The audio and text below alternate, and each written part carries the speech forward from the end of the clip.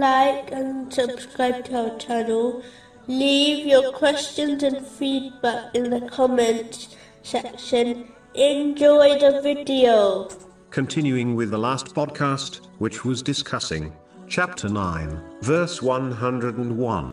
And among those around you of the Bedouins are hypocrites, and also from the people of Medina. We will punish them twice in this world.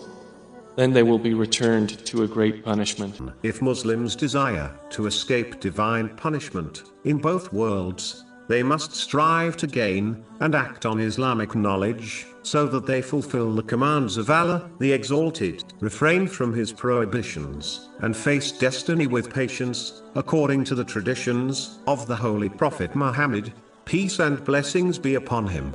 The other key ingredient required is true gratitude. Chapter 4, verse 147. What would Allah do with your punishment if you are grateful and believe? A Muslim must ensure they fulfill all three aspects of gratitude, so that they avoid becoming a denier of Allah, the Exalted, as the one who is ungrateful, in reality, scorns the one who granted them the blessings. Chapter 2, verse 152. And be grateful to me, and do not deny me. The three aspects of gratitude are to internally acknowledge Allah, the Exalted, as the sole creator and provider of all blessings. The next aspect is to praise Allah, the Exalted, via the tongue. And the final and highest aspect is to practically show gratitude through one's actions by using each blessing as prescribed by Islam in order to please Allah, the Exalted. Chapter 14, verse 7. If you are grateful,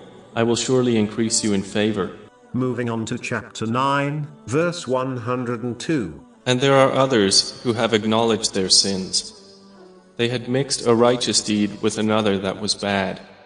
Perhaps Allah will turn to them in forgiveness. This verse indicates the importance of sincere repentance. This includes feeling guilty and remorse, seeking the forgiveness of Allah, the Exalted, and anyone who has been wronged, sincerely promising not to commit the same or similar sin again, and making up for any rights violated in respect to Allah, the Exalted, and people. If a person fears admitting the truth to a person they have sinned against, will only lead to further trouble, it is probably best not to inform them, and instead perform abundant supplications to Allah, the Exalted, seeking His protection, and asking for forgiveness for the person they have wronged, as compensation.